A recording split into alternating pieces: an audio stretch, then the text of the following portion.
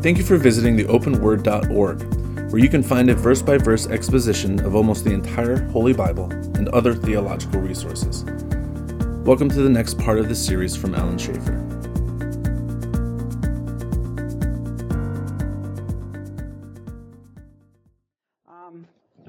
We're in 2 Corinthians chapter 8, and we're targeting 8, 9, and 10 tonight. So let's open in a word of prayer. Father, thanks so much for this time we have to sit down and to study your word. I pray that our hearts would be open, that we would be challenged from your word, that we may understand it. And we thank you for this opportunity, Father. Guide our discussions, guide our thoughts, and I pray that you would speak now in this time together. In Christ's name, amen. 2 Corinthians chapter 8, Paul is starting to talk about one of his projects, which was taking an offering for the saints in Jerusalem. Now, why did he want to do this? Why was it important for him to do this?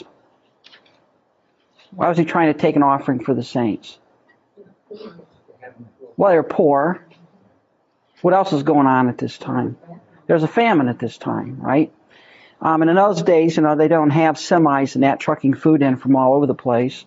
So, when you had a famine in a particular area, people suffered in that area. They just, they didn't have the transportation systems that we have today. And so the people in Jerusalem didn't have, enough food to eat. They were hungry. They were starving.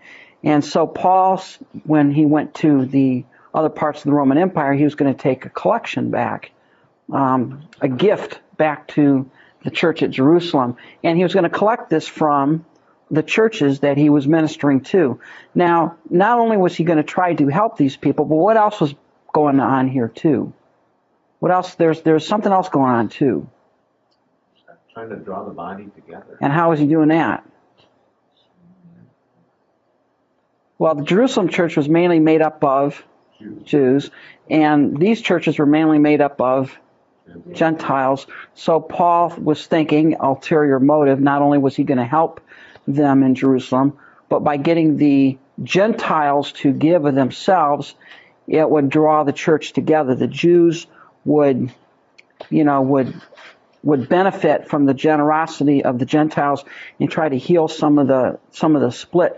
Because one of the things, and again, we've hit on this in the class, but I don't think any of us can really, really, really understand this. Just how much animosity was between the Jew and the Gentiles. Transport yourself back to Mississippi in 1960. With the at the height of the racial tensions down there, and that approximates probably what you see going on in the early church. The Jews hated the Gentiles. They wouldn't eat in their homes. They walked by them. The law forbade a Pharisee was not allowed into a Gentile home. It would make him ritually unclean. He wouldn't even take the time to give anyone the time of day. And that's why, for example, Christ, remember that parable of the Good Samaritan? Why that was so interesting? Because here's a man who fell among thieves, and who walked by? Well, the Pharisee dare not touch the guy. He might become ritually unclean. Better off that guy dies than he actually make himself unclean by touching him. The Levite who took care of the temple, what did he do? Well, he went by on the other side. Why? They dare not touch somebody who's possibly a Gentile, unclean. But what did the Samaritan do? Well, he stopped and helped this person, took him in. These people hated each other. So what Paul wanted to do in this collection was to try and bring the body of Christ together to some extent. And, during this trial by the Gentiles helping the Jews, it would open up the Jews to the concept that, hey, we're one body. There's one family here. It would aid in that. And so what Paul was doing is as he was going on his journeys, he was collecting from each of the churches, he was collecting a sum of money to take. Now, what could possibly, think about this a little bit here, what could possibly some of the people have been thinking about Paul? He could use the money for himself. Yeah, he was trying to fleece them. He was trying to take advantage of them. Now, we don't have that problem today, do we? It's worse today, I think. Yeah. I saw a guy, in fact, I'm reading a book by MacArthur called The Truth War. In fact, great book. You ought to get it and read it. One just came out. Of course, you read anything John MacArthur wrote, but he in there he talks about getting him. And I think I saw this guy on TV. I don't know if you ever heard of Gene Scott. I think his name is Gene Scott. And I was first exposed to him back in the 90s, like 1990, when I was out in California. And some guy said, "Hey, you got to see this guy on TV." And he pulls up this guy. And he was a pretty big guy to start out with. He had a big white beard. And it was in his church. And I'm not kidding you. You know, he had his pulpit here, and he had this ashtray here. And he had this cigar about this long, lit. And he'd take a drag on this cigar while he was preaching to his congregation.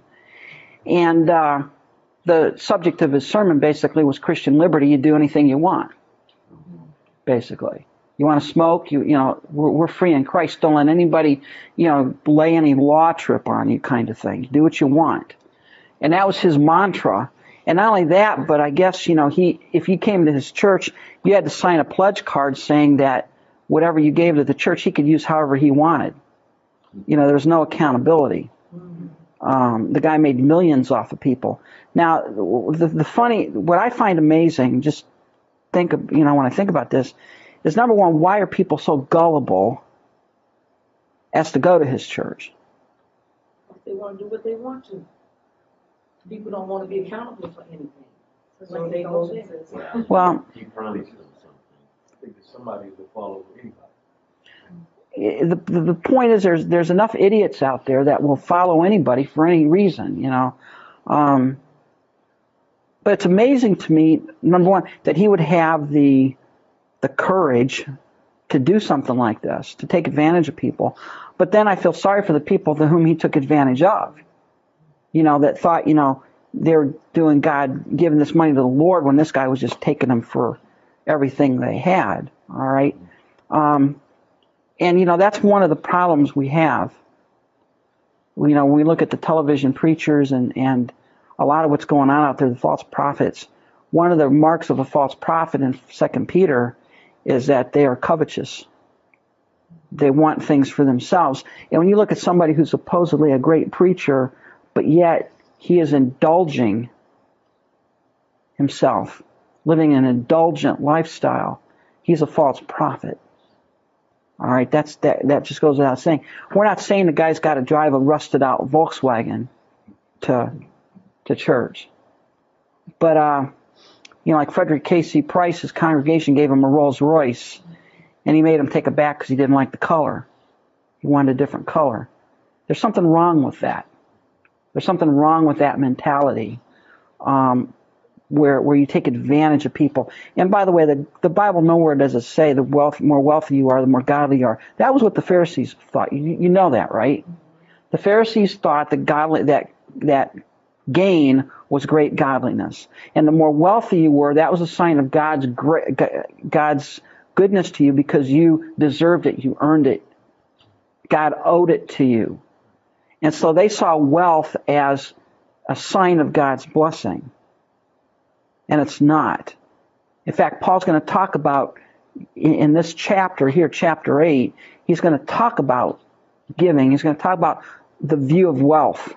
And he's going to talk about the proper handling of money from the perspective of the shepherds who take it in, how they should handle it, what they should do with it. If you go to a church where there's no accounting for the money that comes in, get out of there. Go somewhere else, because that's not the way it works. And Paul talks about that here. He says, "We make known to you, brother," in verse 1 of chapter 8, "the grace of God bestowed on the churches of Macedonia, that in a great trial of affliction, the abundance of their joy and their deep poverty abounded in the riches of their liberality. For I bear witness that according to their ability, yes, and beyond their ability, They were freely willing, imploring us with much urgency that we should receive the gift and the fellowship of the ministering to the saints. All right. Now, what you find in these 4 verses is number one, Paul was in the process of taking the collection back to Jerusalem. We know that. All right. In fact, I think he mentions it in 1 Corinthians. So everybody knew what Paul was up to. The Corinthian church knew that Paul was in the process of taking his collection. And Paul says that the churches of Macedonia, now what churches would those be? Thessalonica, Philippi, Berea would probably be more south, but certainly Philippi and Thessalonica were there. And there probably a church in Neapolis, if there's a church in Neapolis, and it may have been that there were more churches that had been established at that time. But these churches were not wealthy. They were not rolling in the dough, so to speak. The Macedonian churches, in fact, Paul says, were poor. And yet, how did they respond to this request? Yeah, now, they gave not only according to their ability, but they gave beyond their ability to give. Their liberality. In fact, what Paul is saying here, they implored us to take the gift. In fact, Paul was saying, I was trying to not take the gift because I knew they couldn't give it, but they wouldn't let me not take it. They wanted me to take this gift for the believers in Jerusalem. And we know about one of these churches, their liberality, because in Philippians chapter 2, Church of Philippi, one of the things that the Philippian church did when Paul was in Rome during his first Roman imprisonment is they sent Epaphroditus to come. And not what did Epaphroditus bring with him? Well, he brought with him a financial gift for Paul in order to support him while he was under house arrest. All right. They brought some money to him. And not only did they bring money to him, they sent Epaphroditus saying, Epaphroditus, you find out what Paul needs, and if he needs anything, you take care of Paul for us.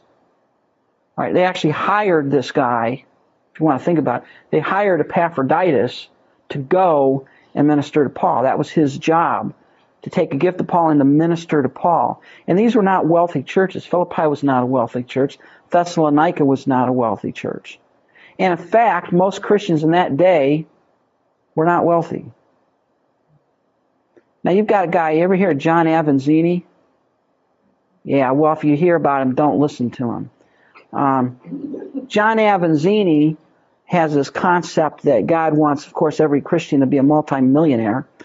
And he has said, in fact, that Paul was one of the wealthiest people of his time. And that he even said that the reason Paul was held for 2 years in, remember, Caesarea Philippi, was that the Romans were trying to get a bribe from Paul to let him out of prison because Paul had all of this money. And Felix and Festus were holding him there, hoping that maybe Paul would give them a bribe, because that's sort of the way it worked back then. If you're really a wealthy individual, you could bribe your way out of a jam. And so his spin on that was that Paul was extremely wealthy.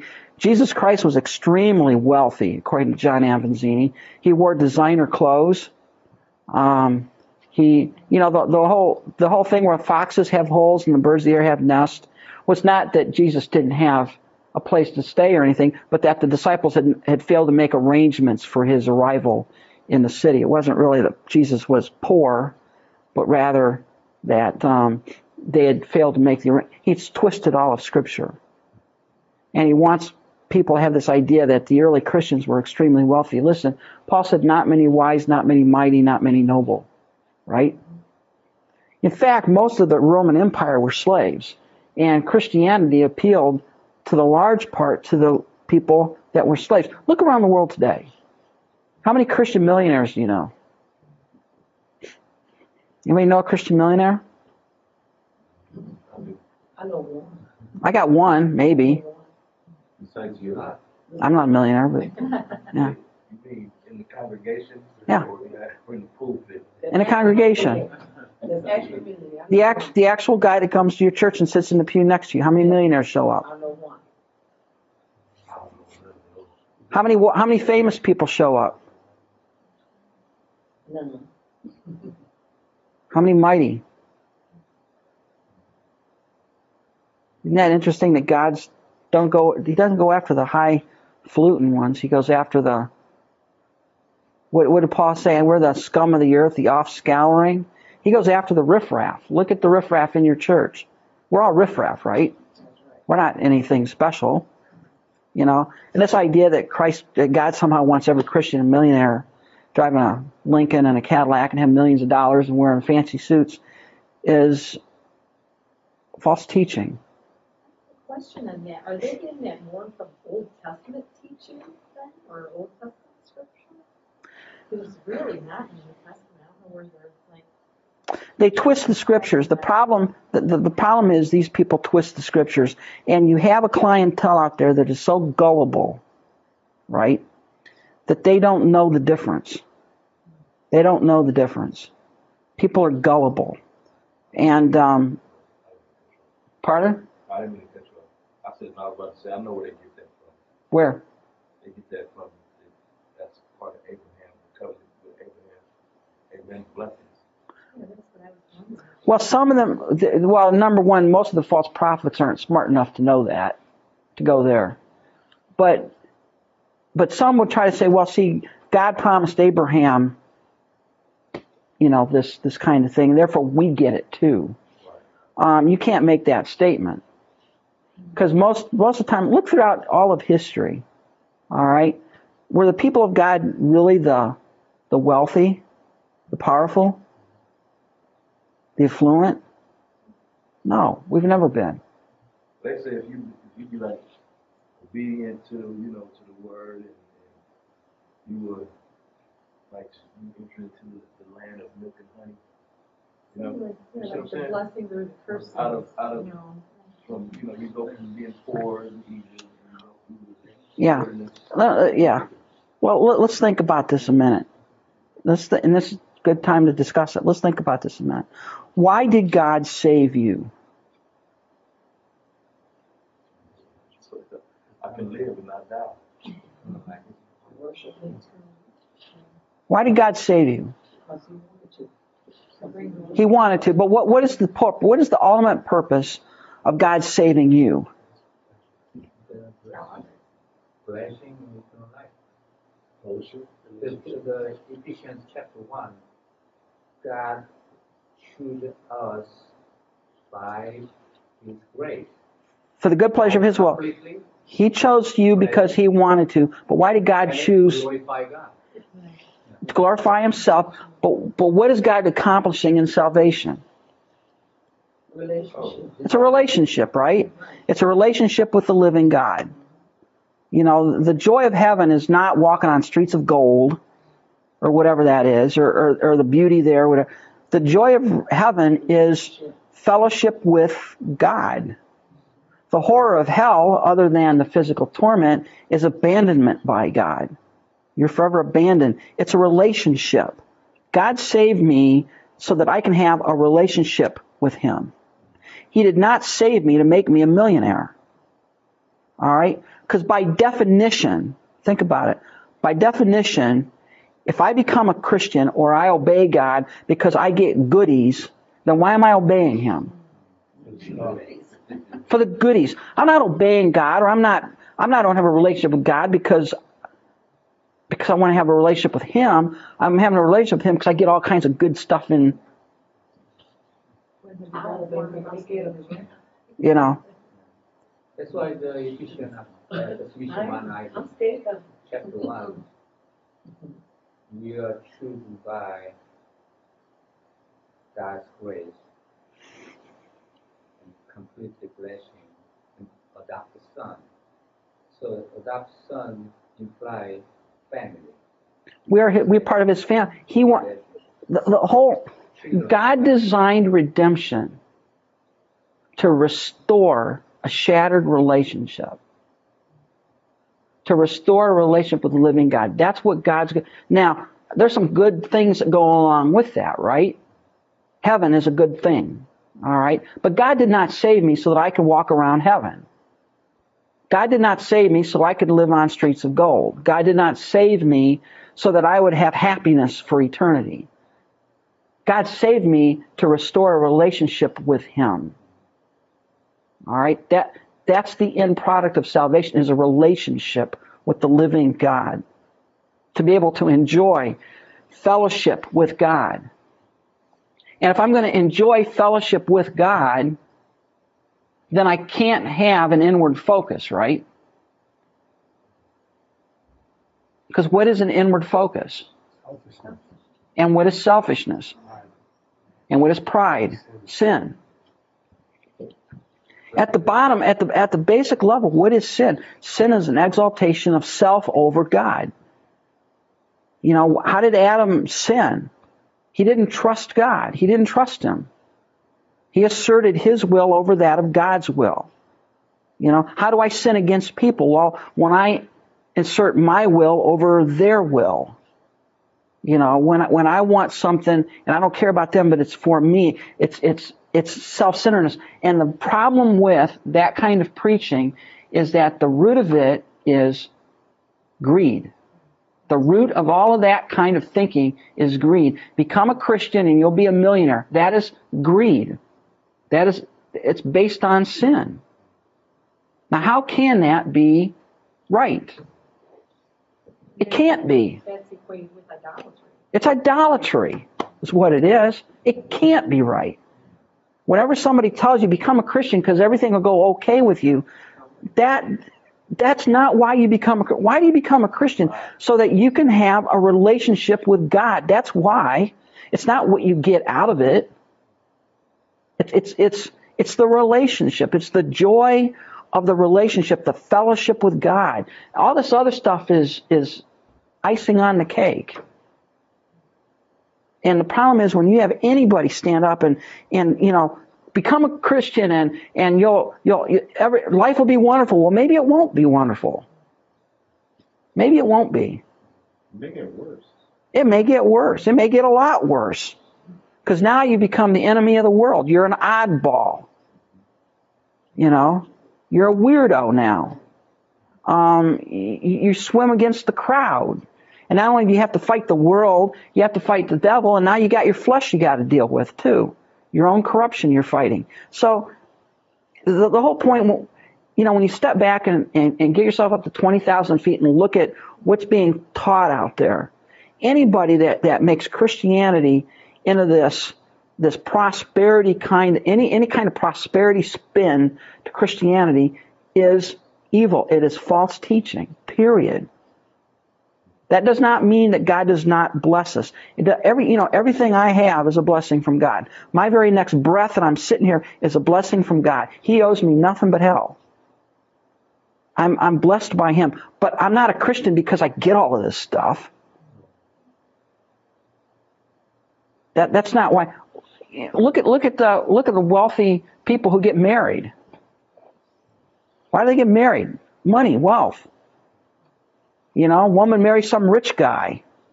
You know, so when he kicks off, she can have all of his money. You know, what, Anna Nicole Smith, I guess she was one of those, right? She married some, 80-year-old guy that's about ready to die. Gets all of his money. And what did it do to her? It ruined her life. You telling me she loved that guy? Come on. Eventually, they don't have anything. They don't have anything. They don't have it. No. All the money in the world and can't be happy. Just for a while. You know, and the whole point here, folks, is that God did not. Now, it is true that I'm going to have wealth beyond belief in heaven, but it's in heaven I get it. It's not here. Benny Hinn says, I don't need the gold in heaven. I want it now. Well, the only gold Benny Hinn's going to get, I hate to tell you this, is what he's going to get now, because he certainly isn't going to have anything when he gets to heaven, because he's not going to get to heaven. A guy who teaches that there are 9 members in the Trinity is not getting to heaven. All right? The guy's a false prophet. Well, the tough part is in the Trinity. Huh? Yeah, he came up with that while he was preaching. The tough part is when you say that, you know, everything I have is a blessing from God. Well, someone who has less is then blessed less. I mean, how do you... Because from the eternal grand scheme of things, there's no difference, right?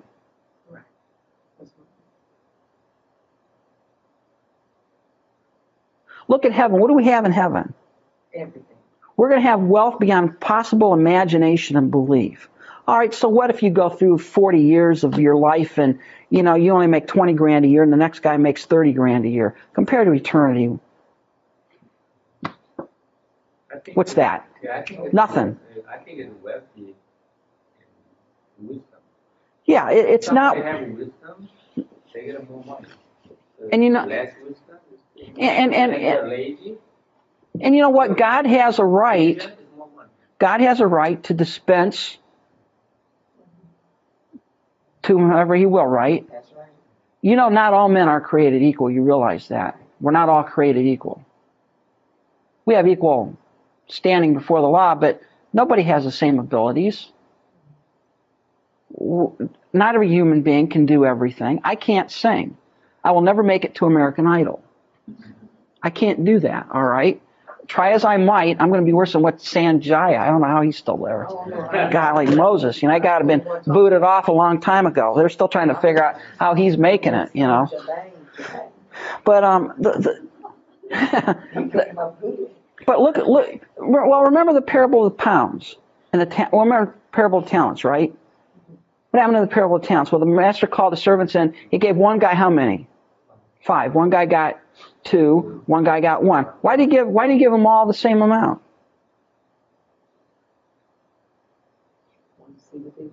See what they do. The point here is this, and this Tom, think about it. Your reward in heaven is not based on what you have, it's based on what you do with what you have. It's based on faithfulness. It's not based on amount. It's based on faithfulness. Faith and wisdom.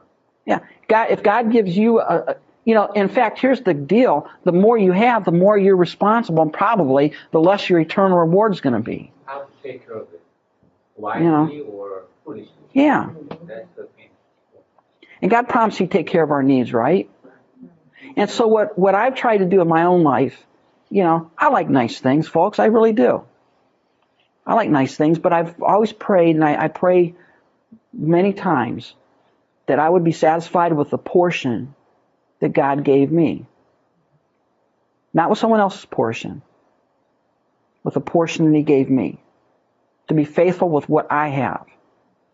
If God wants to give me more, that's fine. If He doesn't, well, that's all right too. I'm fine. I want you to be rich. I'm just more responsible then.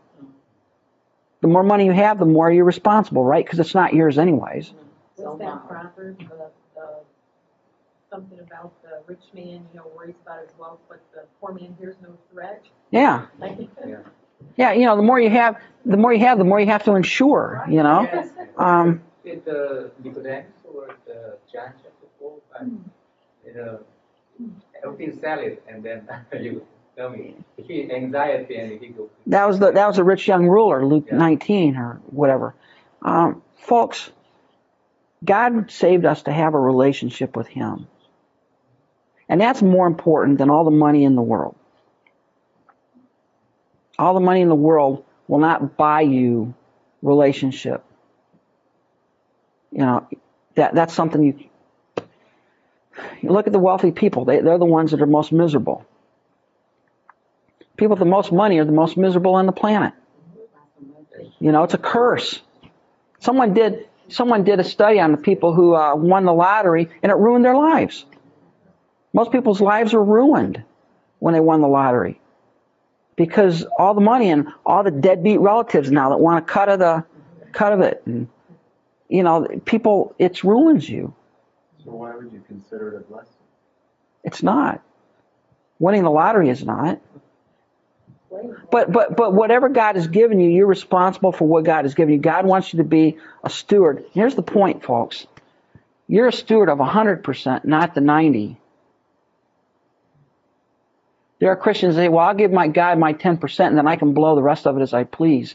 No, you're responsible for all of it. You're responsible for the 100%. We're a steward of every breath, every opportunity, every dollar, every nickel, every penny you get is a stewardship. How are you managing it? Now, God wants you to, within reason, enjoy things. There's nothing wrong with going to Applebee's next week and enjoying a meal together and having some of those hot wings. Some good hot wings or something like that. There's nothing wrong with that. That's a blessing from God. We should appreciate that. But that's not what we live for. God's not saying, well, I don't want you to go eat out. I want you to give that money to a missionary in Bongo. We should give. We should support God's work, but God's given us certain things within reason, within balance to enjoy. But when somebody comes along and starts preaching this prosperity gospel, every Christian is a millionaire, and if you got a disease, you're not, somehow slaying the spirits or whatever it is, that is false teaching. That's false teaching. There, you read 2 Peter chapter 2. Peter says they're scabs. You know what a scab is? It's that skin that's on a sore. They're like a scab. They're a hidden reef. You're driving along, not driving along, but you're floating along on an ice by. All of a sudden, the bottom of your boat's ripped out. He says there are spots and blemishes. You know what spots and blemishes are? See, if you knew Greek, you'd understand what Paul's talking about there. He's talking about bodily fluids on underwear. That's the imagery. He says these guys are like, well, you fill in the blanks. All right, see. That's what he thinks of them. False teachers. He says they're brute beasts made to be taken and destroyed. What's a brute beast? It's an animal of unreasoning. All it's good for is to shoot it and eat it. It's not good for anything else. There's a right way to view money and a wrong way to view money. The right way to view money is that every resource that God has given you is a stewardship. What's a stewardship? You don't own it. You manage it. Now, God has given us certain principles for management. Proverbs is full of them, right? Principle for management is you don't spend more than you make. Duh. Most Americans haven't caught on to that one yet. I'm working. I think that credit cards are killing them. The Old Testament minor prophet, usually minor prophet. So mostly they're talking about prophets say, righteously, living righteously. That's the main theme. And another second theme is help poor, help widow. Well, orphan. One of the big, you didn't take our you wealthy, no good. Yeah. Help each other. If you'd have taken our minor prophets theme. You got it. If you'd have taken one of when we went through the minor prophets, one of the big picture items that you see in the minor prophets, there's like 3 major sins in the minor prophets. Idolatry, of course, is all over the place. But the second major sin is a oppression of the poor. And that is throughout the minor prophets. He said, you sell the poor for a pair of shoes. All right. Folks, realize that everything you get is from the hand of God. And the way you get money is that you work for it. You don't steal it from other people. You don't deceive other people. You don't take advantage of others. God has given us certain principles of wise investment. Invest your money wisely. All right? We are to invest our money. We are, because there's coming a day when you may not be able to work. You need to invest your money wisely so that you can live on it. God did not say spend every nickel you have. He wants you to manage it. It's a management kind of thing. Yeah, we go to church. Sometimes we buffet, we're all together, talking together. Sometimes we help outside homeless people, helping sometimes in a special evangelical program. We enjoy it. Learn to be. But wealthy people, they're not going to church. They're always penny scary in the inside of home, They locksly scratch worry about it all the time. That's not happy. No. That's my thought, Be generous. Be generous. Yeah. Learn to be generous. When I go out and eat, I give 20% tips. 20%, what are you saving so much for? Be generous. Those people work hard. They need to make a living too. Be generous. Learn to be, and you might say, well, that's kind of a funny thing to do. Well, what I'm trying to do is I'm trying to train myself. It's slowly working. It takes a while, Train yourself to be generous.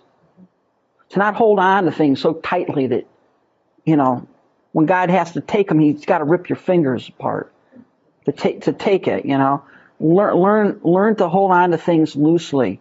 Because God says, I'll take care of you, right? I'll take care of you. I think it comes down to the listening to God. He'll show you opportunities to be generous, even if it's just little things, little tiny things. I think Christians like mine. Yeah. Very important generosity. Being generous. How was Christ? Was he a cheapskate? You think Christ was a cheapskate? He don't have any house. I mean, Christ was probably, Christ was one of the most giving people that ever lived. He was not a cheapskate. And look at the generosity of God. God has given us an abundance of beauty and things in this life. All of us sit here and say, well, I don't, I'm not driving that new Cadillac. Yeah, but you've got a vehicle, which is ahead of most people in the world, right? Anybody in here starving to death? Our problem is we eat too much. Most of us. It's Christian symbol, Yeah. Jesus was born in the manger, very low class room. That's Christian image, So we should be follow that image, Jesus' image. Live simply. Don't spend all your money. Learn to save. Learn to give. Be generous. And you'll be happier. You will. You'll be a lot happier than somebody who's sitting in their house with their temperature at 50 degrees because they're afraid to spend another $10 for fuel. They're going to die and have millions of dollars in the bank. I mean. Yeah, my friend, millionaire. Huge house. He saved the gas. Cold. He blanket on. I think this is jail. Oh, this is hell. I'm not sleep over there. Yeah. But my next two friend is small house. Very happy family together. And see, God, you understand, God does not want you overcome by financial worry. All right? And the reason most people are overcome by financial worry is because they violated God's principles of finance. You spend more money than you have and you go and hawk, you're going to have financial worry. You're going to have that. I think as Christian, I have much dominant talking. Christian is mind. I think confidence is very important. We read it, Bible, we believe it, You believe it or you don't. Sometimes, between something like that, That's why Jesus said, believe it, you believe, 3 times, 4 times, ask him. Yeah. Do you really believe it? And that's the question we have to ask. Do we really believe the Bible? And, I think it's inappropriate for us to ask God to help us to be content with what God has given us. Right? Because you realize what is Madison Avenue? What is the job of marketing? To make you discontent with what you have. To make you discontent. Why should you buy a new car? Well, you need to get from A to B. Not because of prestige. Yeah, like the color, The point is, how many of us, stop and think about it, how many Americans buy a car based on need and value and the features of the vehicle to match with what they need it to do? You do. How many does the average American do that? Where you just drive down the road, you can see. No, they don't. No. Like all the good stuff, in the world, that the non-believers supposed to have all that stuff. Well, they better, because this is all they're going to get. We're not to be like the world. Here's the point, folks. We're not to think like the world. You understand that? We're not to think like them. So when you start thinking like the world, now you've got a real problem, right? Because the way the world thinks is, go in debt up to your eyeballs. Indulge yourself. That's not what the Bible says. That's not how the Scripture tells us to live. The world says live above your means. One of the things, in fact, I was listening to it on the way in on Fox News. One of the big problems now is all these mortgages that people got now that the economy's going down just a little bit. All of a sudden, they can't make their payments. The interest goes up, and now all of a sudden they can't make their payments. Well, now whose fault is that? Theirs. Why? Because they took off more than they needed. They're blaming the lenders, but yeah, it's just their fault. It's their fault. Zero down. It's their fault. They bought more than what they needed. You buy more than you need. Most people buy a house too big for their needs. Most do. We live above our means as Americans. Yeah. In America, we live above our means. And we go out and we borrow money to help us live above our means. We're in debt, and then when we need or have an opportunity to give to the church, we can't. Because by the time we pay our Visa bill and our MasterCard bill and our American Express bill and the 2 car payments and our house payment and for the furniture that we got and for the boat that we got, we don't have anything left over. Because we've indulged it among ourselves. We're not to think like the world. We're to be different than the world. Doesn't mean we can't enjoy those things, but we have to do them in balance. Live within your means. And Paul is saying here that the saints, we'll never get through this passage, the saints in Macedonia didn't have, but they gave. They started cutting into their necessities. Now there's a principle here. And I think a principle is this: we should give until it costs us something. What's it cost you to give your money to God? Let's say all of us sitting here say, we're going to give $10 a week to God. Now, quite honestly, for just about all of us, is it going to hurt us to give $10 a week? Are most of us going to miss that? Yeah. You just go to Java Zone a couple of times, right? And you're all set. There it is, For most of us, that wouldn't cost us anything. So are you really giving to God? Are you really giving to God? How did God exhibit his love for us? He gave the most extravagant possible gift God could ever give to demonstrate his love. If you love God, you'll give. You won't be tied to some silly percentage or amount. You'll give until it costs you something. You'll be generous. What was the scripture? I can't remember what it was. David. It was the end of Samuel, I think it is. He said, I'm not going to give the Lord anything that doesn't cost me something. And the more you love someone, the more you'll give to that person. What's it cost you to give to God? If it doesn't cost you anything, do you really love them? Paul's saying these people gave of their poverty. And not only as we had hope, but they first gave themselves to the Lord, then to us by the will of God. What did they give to God first? Themselves. All right, so if you've given yourself to God, then anything else, right, is not that tough. You realize your very next breath you owe to God. And he's saying they gave of themselves. So we urge Titus that as he had begun, so he would also complete this grace in you as well. But as you abound in everything, in faith and speech and knowledge and all diligence and in your love for us, see that you abound in this grace also. Paul's putting a little guilt trip on him here. Basically saying, you abound in everything. Now, Corinth was the fat cat church, right? Yeah. They were the wealthy church. They had more money than they knew what to do with. And Paul's saying, you have abounded in faith and speech and knowledge. Look at the giftedness in your church. Look at what you have. now abound in this grace also. What is this?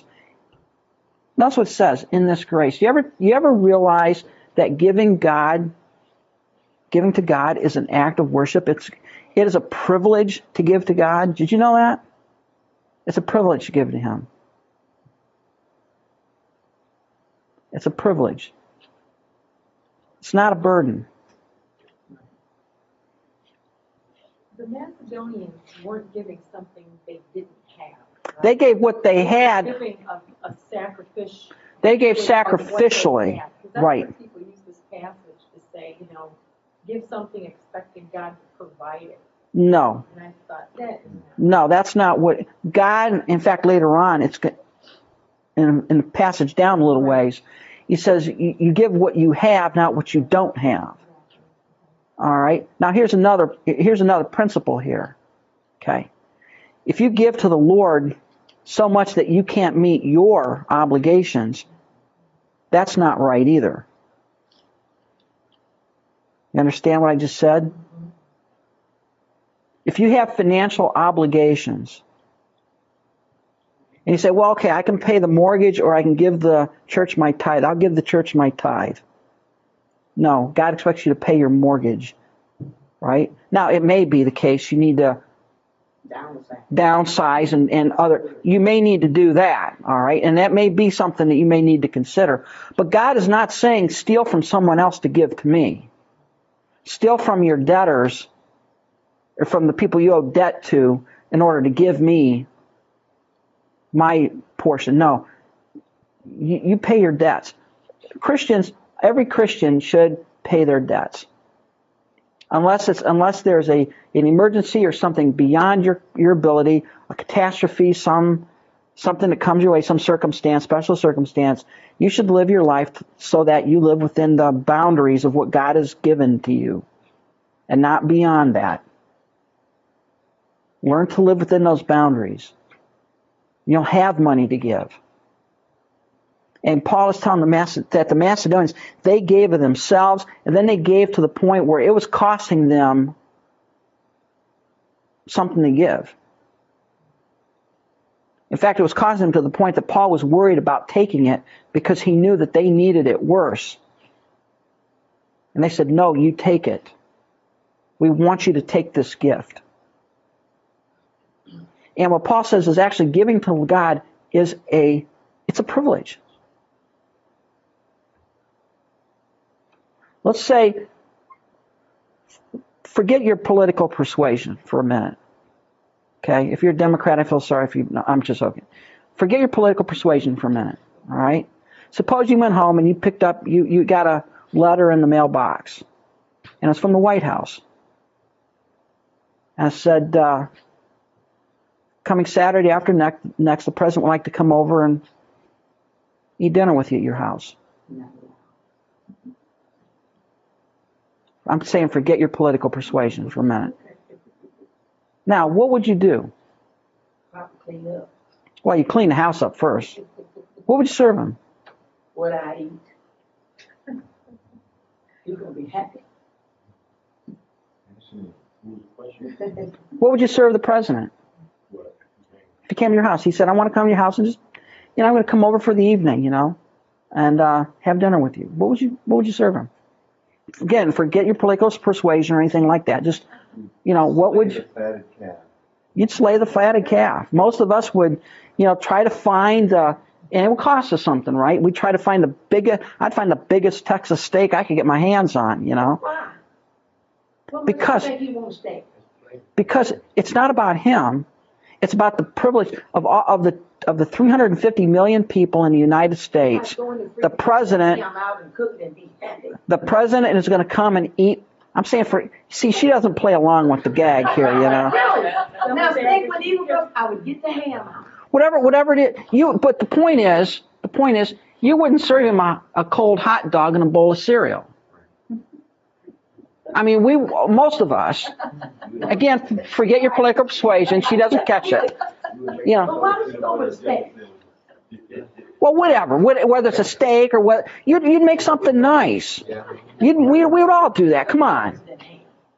We would all. I'm not a big pork producer. Yeah, see, she's just not playing along. She's just being Brenda. You know, you got to ignore her now and then.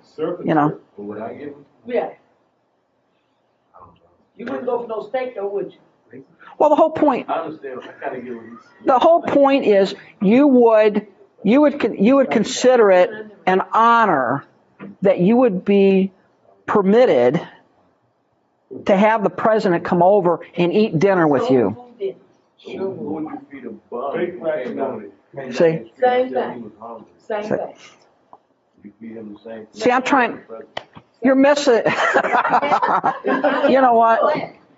If I had to cook, and the bomb came, he's gonna eat what I'm eating. Yeah. But the whole. Let me ask you this. Yeah. What would you feed the bum if he was hungry? Whatever I'm eating that day. You'll fix a steak up for the president. If I was eating steak that day and the bum came over, he'd get a steak along with me. He's saying it's special. It's a special occasion. You know, the president's saying, I'm going to come and I'm going to come over next weekend and have dinner with you, you know. You know, I would go out, I'd try to find something really nice to serve the president. I mean, you know, to think that of all of the people he could have dinner with, he would choose me, I would consider it a privilege to have the president over or whoever, you know. Okay, you got some famous sports figure or something like that, you know, that's going to come over. You consider it a privilege, and that's what Paul's trying to get at here. It is a privilege to give to God. Yeah, John MacArthur, come on. It's a privilege. It's a privilege to give. Cook what I know. I'm gonna cook what I know. Boy, I'll tell you, that was a bad illustration. We all got it. I think everybody got it but Brenda. Can you all explain it to her during the break? You know, help her understand what the point I was trying to make here, you know. But why would you cook something you didn't know how? Well, I cooked something I knew how, and I know how to cook steak, I'll tell you that right now, you know. But the whole point is, I would consider it an honor to have somebody, I would too. to have the president of the United States, regardless, even if it was Clinton, Right. you know, I would have considered it an honor. What do you mean the next president? Yeah. Yeah, I would have considered it. No, she's the harlot of Revelation chapter 12. That's her. No, but so I heard somebody say that. I don't believe that. But I heard somebody say that. That's not on the tape, is it? Yeah, it is. But the whole point is, if somebody, I didn't give a name. If the president of the United States was going to come over, you would consider it a privilege and an honor to be able to serve him. Whatever it is you were serving, whatever you made, it would be an honor to have him there. All right? And that's what Paul is saying. It is an honor. Think about it. God saved you. You didn't do anything to save yourself. He saved you. He chose you. He redeemed you. He gave you your abilities, every ability you have. He's given you every opportunity you have. He's given you the next breath. He's given you every nickel, every dime, every penny you have. All of that is His. All of that is a grace gift from Him. And it is a privilege. We should consider it a privilege to have the opportunity to give something back to Him. It's a privilege to be able to give to God. It's an honor to do that. After all He's done for us. And Paul's saying, I want you to be partaker of this grace also.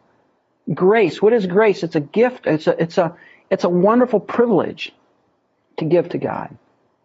It should not be a chore to us. We should not say, oh no, I got to, offering plates come along. It's a joy. It's a joy. I love giving gifts to my wife. I love it.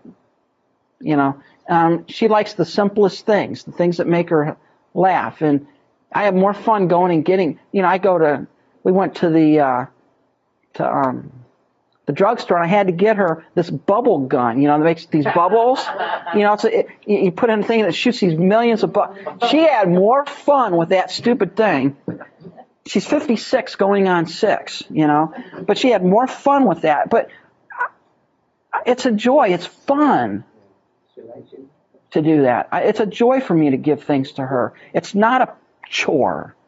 And unfortunately, I think when it comes to giving to the Lord, we consider it a chore. It's a burden.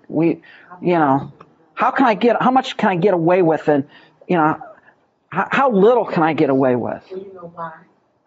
I think it's because the ministers teach us the way they bring it across.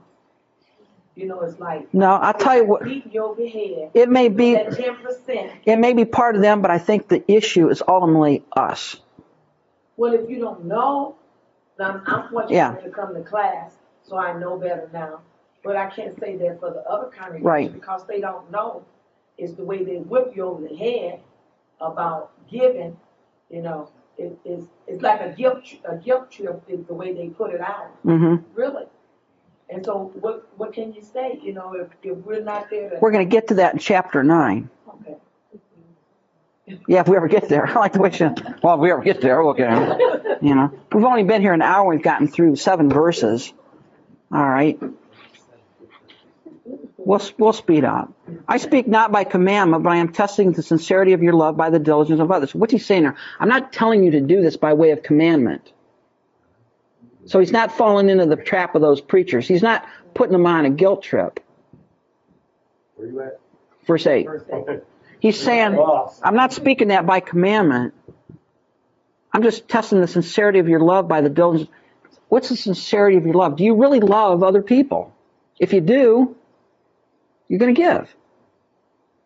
For you know the grace of our Lord Jesus, that though he was rich, yet for your sakes he became poor, that you through his poverty might become rich. Who was the most wealthy individual in the universe? And what did he do? Give it all up. He gave it all up. Verse 8, theology. Giving, Christian giving, that means show identification of a Christian. Mm-hmm. Just I think that sincerity of your love. If you really love other people, prove it. How do you prove it? You give. Of yourself, of your treasure, of your time. Give. And what did Christ do? Well, he stepped out of glory and became one of us. And he didn't wind up in a palace somewhere. He wound up in a manger. His parents were dirt poor. He was a peasant. He worked for a living. He had one set of clothes. That was the ones he wore. He was not wealthy. Why did he do that? So that we could become rich. Rich in what? In money? What are the true riches? Spiritual. Relationship. Has to do with a relationship. Stop and think about it. What is the most valuable thing for you on this planet?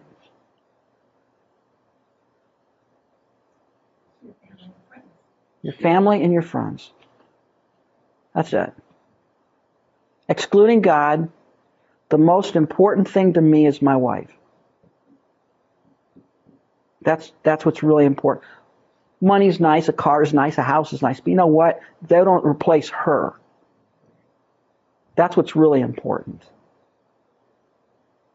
And what's really important eternally is not the gold streets of heaven and the mansion over the hilltop and all that other stuff. It is God. It is the relationship we are going to have with him in eternity. That's what's valuable. Not things. And in this I give advice. It is to your advantage not only to be doing what you began and were desiring to do a year ago. In other words, they knew about this some time before. But now you must also complete the doing of it. So evidently, what had happened between a year ago and then, and when Paul was writing this? Maybe not that important. They stopped giving.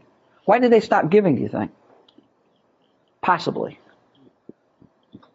Because those false preachers was there telling them about Paul. Yeah, the guy's a bum. He's just going to fleece you, take the money and run. Can't trust him. You trust us, but you can't trust Paul. It fell off. They got all razzed up about it a year ago to do this, and then things cooled off. They decided maybe it wasn't that important anymore. And quite honestly, I think there's a very real possibility it was the false teachers that were jading them against Paul. And Paul says, you started it. Hey, let's finish it. Complete it.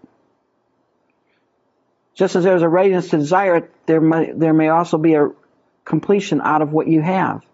For if there is first a willing mind is accepted according to what one has, and not according to what he does not have. God is more interested in why you give than what you give. God does not want you to give what you don't have. God wants you to give what you do have.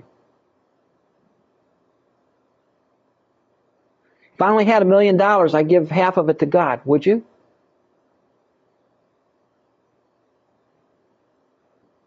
It's easy for us to say that, right? Until we get it. God wants you. What are you doing with $1 in your pocket? Not the $1 million that you think you might get someday. What about the $1 in your pocket now? What are you doing with it? It's what you have, not what you don't have. And what's your heart in it? Why are you doing this? For I do not mean that others should be eased and you be burdened. I'm not saying that you need to give so others can take it easy. That's not the point. But by an equality, that now at this time your abundance may supply their lack, that their abundance may also supply your lack, that there be equality. What's the idea there? Well, and when you give, you help someone else in their need, so that when you have a need, they'll help you. As is written, he who gathered much had nothing left over, and he who gathered little had no lack. What's that referring to? The manna, right? Remember? So the person who gathered little had enough. The person who gathered a lot didn't have anything left over. You had just enough. God took care of what you needed. But thanks be to God who puts the same earnest care for you into the heart of Titus, for he not only accepted the exhortation, but being more diligent, he went to you of his own accord. And we have sent with him the brother whose praise is in the gospel throughout all the churches. Well, who is this? Well, this guy's not named. All right. But evidently everybody knew who he was. So who did Paul send to Corinth to get the collection? Titus and an independent auditing firm. And the name of this guy, who we don't know. It was an independent person. And why did Paul do that? Accountability. No one could say, Paul, you're taking it from... And by the way, let's just understand something right now. Accountability is a good thing. It's a good thing to have. It's easy to become lazy when you're not accountable.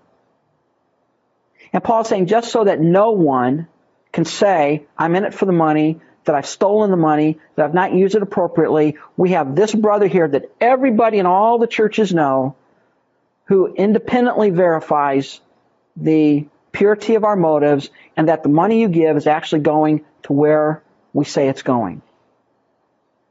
There's no question. And by the way, if you belong to a church where they don't let you know where they're spending the money, don't go there and stop giving. Now, that doesn't mean that you have to know the pastor's salary and all that. That's not the point. The point is that there is an accountability in place so that the monies that are given are used appropriately. Do you think that, I've heard where if you have trustees in place, but the pastors are still like over top of all the money, don't that kind of worry you? That if he don't trust the trustees enough, that he's got to be in on every movement of the money? Yeah. That is a problem. Yeah, that is an issue. Is that an issue? Yeah, that is an issue. I mean, at Open Door here, we have the pastoral staff, and then there's the church stewardship board. 5 people that are been drawn from the membership, and they know where all the money's going. Yeah, I was on the finance council. Every move that the money is making? I don't know where, every move the money's going. The pastor.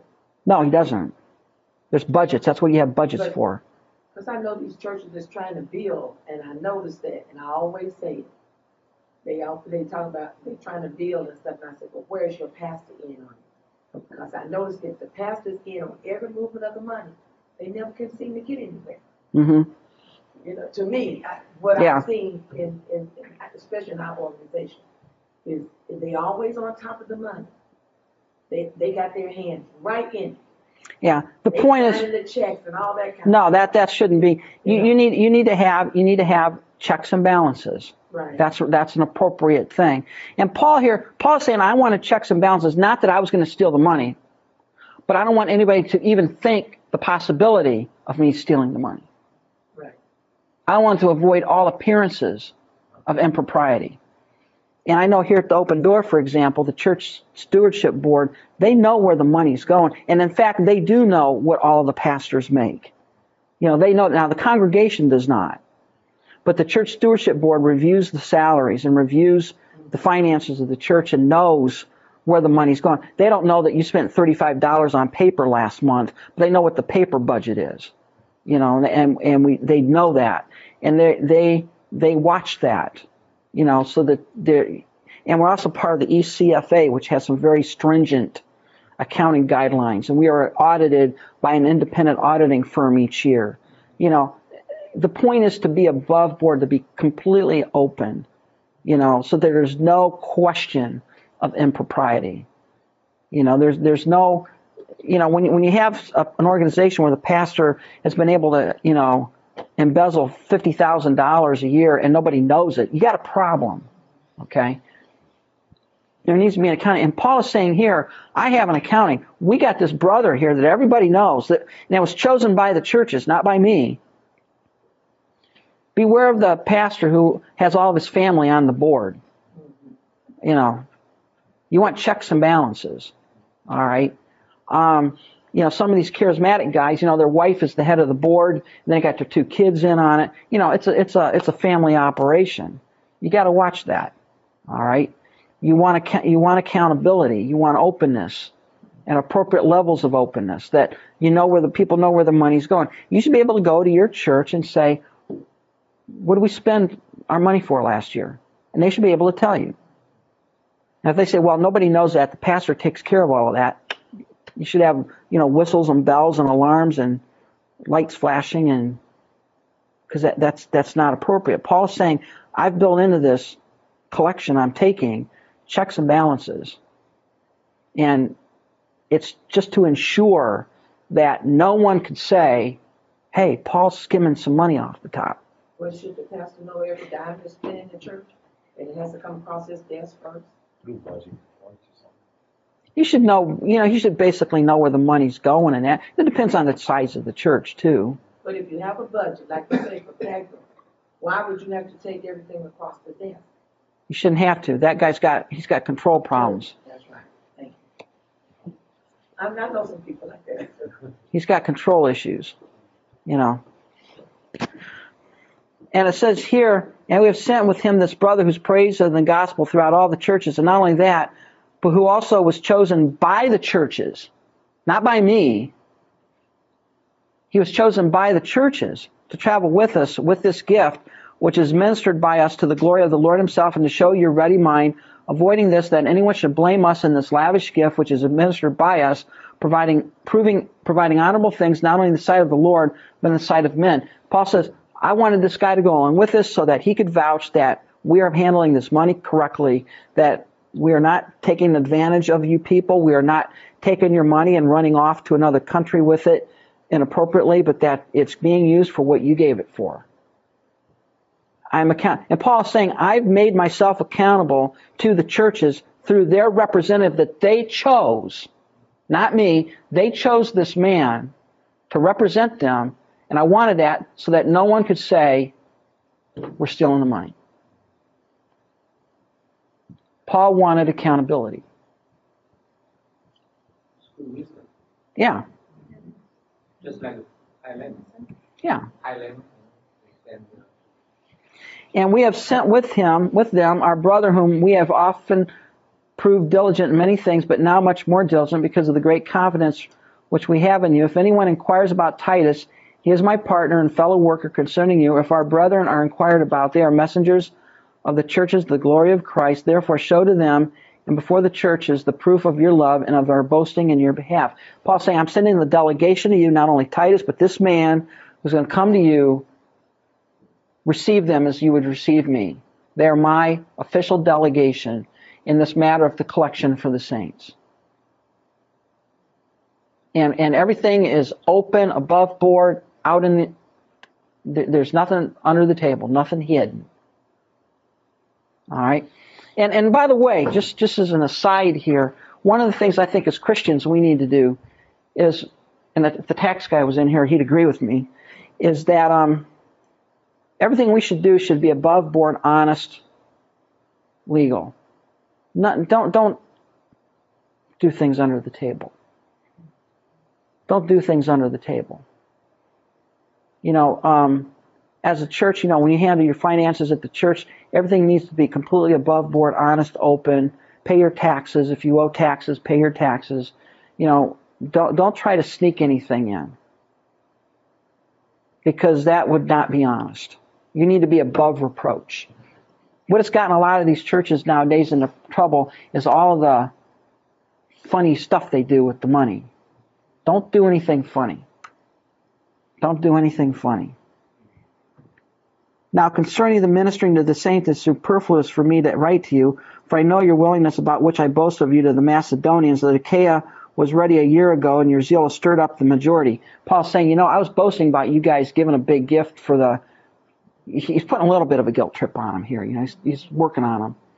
He's saying, I've been boasting about you guys to the churches up here in Macedonia, and it sort of spurred them on to give, because they don't want to not give if you're giving. Yet I've sent the brethren, lest our boasting of you should be in vain in this respect, that as I said, you may be ready. Paul saying, I sent the brethren ahead so that you can get ready to give this gift, so you don't make me look bad because I was boasting about your generosity. Lest if some Macedonians come with me and find you unprepared. Paul says, I don't want to bring all the Macedonians down, who I've been saying, boy, this Corinthian church, they're on the ball, they've got a good gift here, we're going to take it back and really be able to help the saints. And I come down there and you give me some pittance for a offering and make me look bad. Should be ashamed of this confident boasting. Therefore I thought it necessary to exhort the brethren to go to you ahead of time and prepare your generous gift beforehand. He said, I've sent Titus and this other guy down to get the gift together so that when I come down there, it's all ready.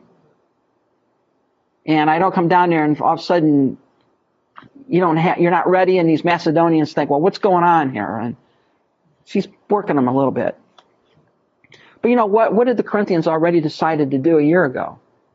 They had already decided to give this money. It's not like Paul's trying to shake them down or anything like that. They had already made the commitment to do this. Prepare your generous gift beforehand, which you had previously promised. See, that's what it is. You promised this. That it might be ready as a matter of generosity and not as a grudging obligation. I don't want to come down here and say, if we have to give the money, I want you to be ready. You already promised to give it. You already made the commitment to give it. Now give it. So that when I come down there, it's ready to go, so we can take it back to the saints at Jerusalem. Thank you for listening.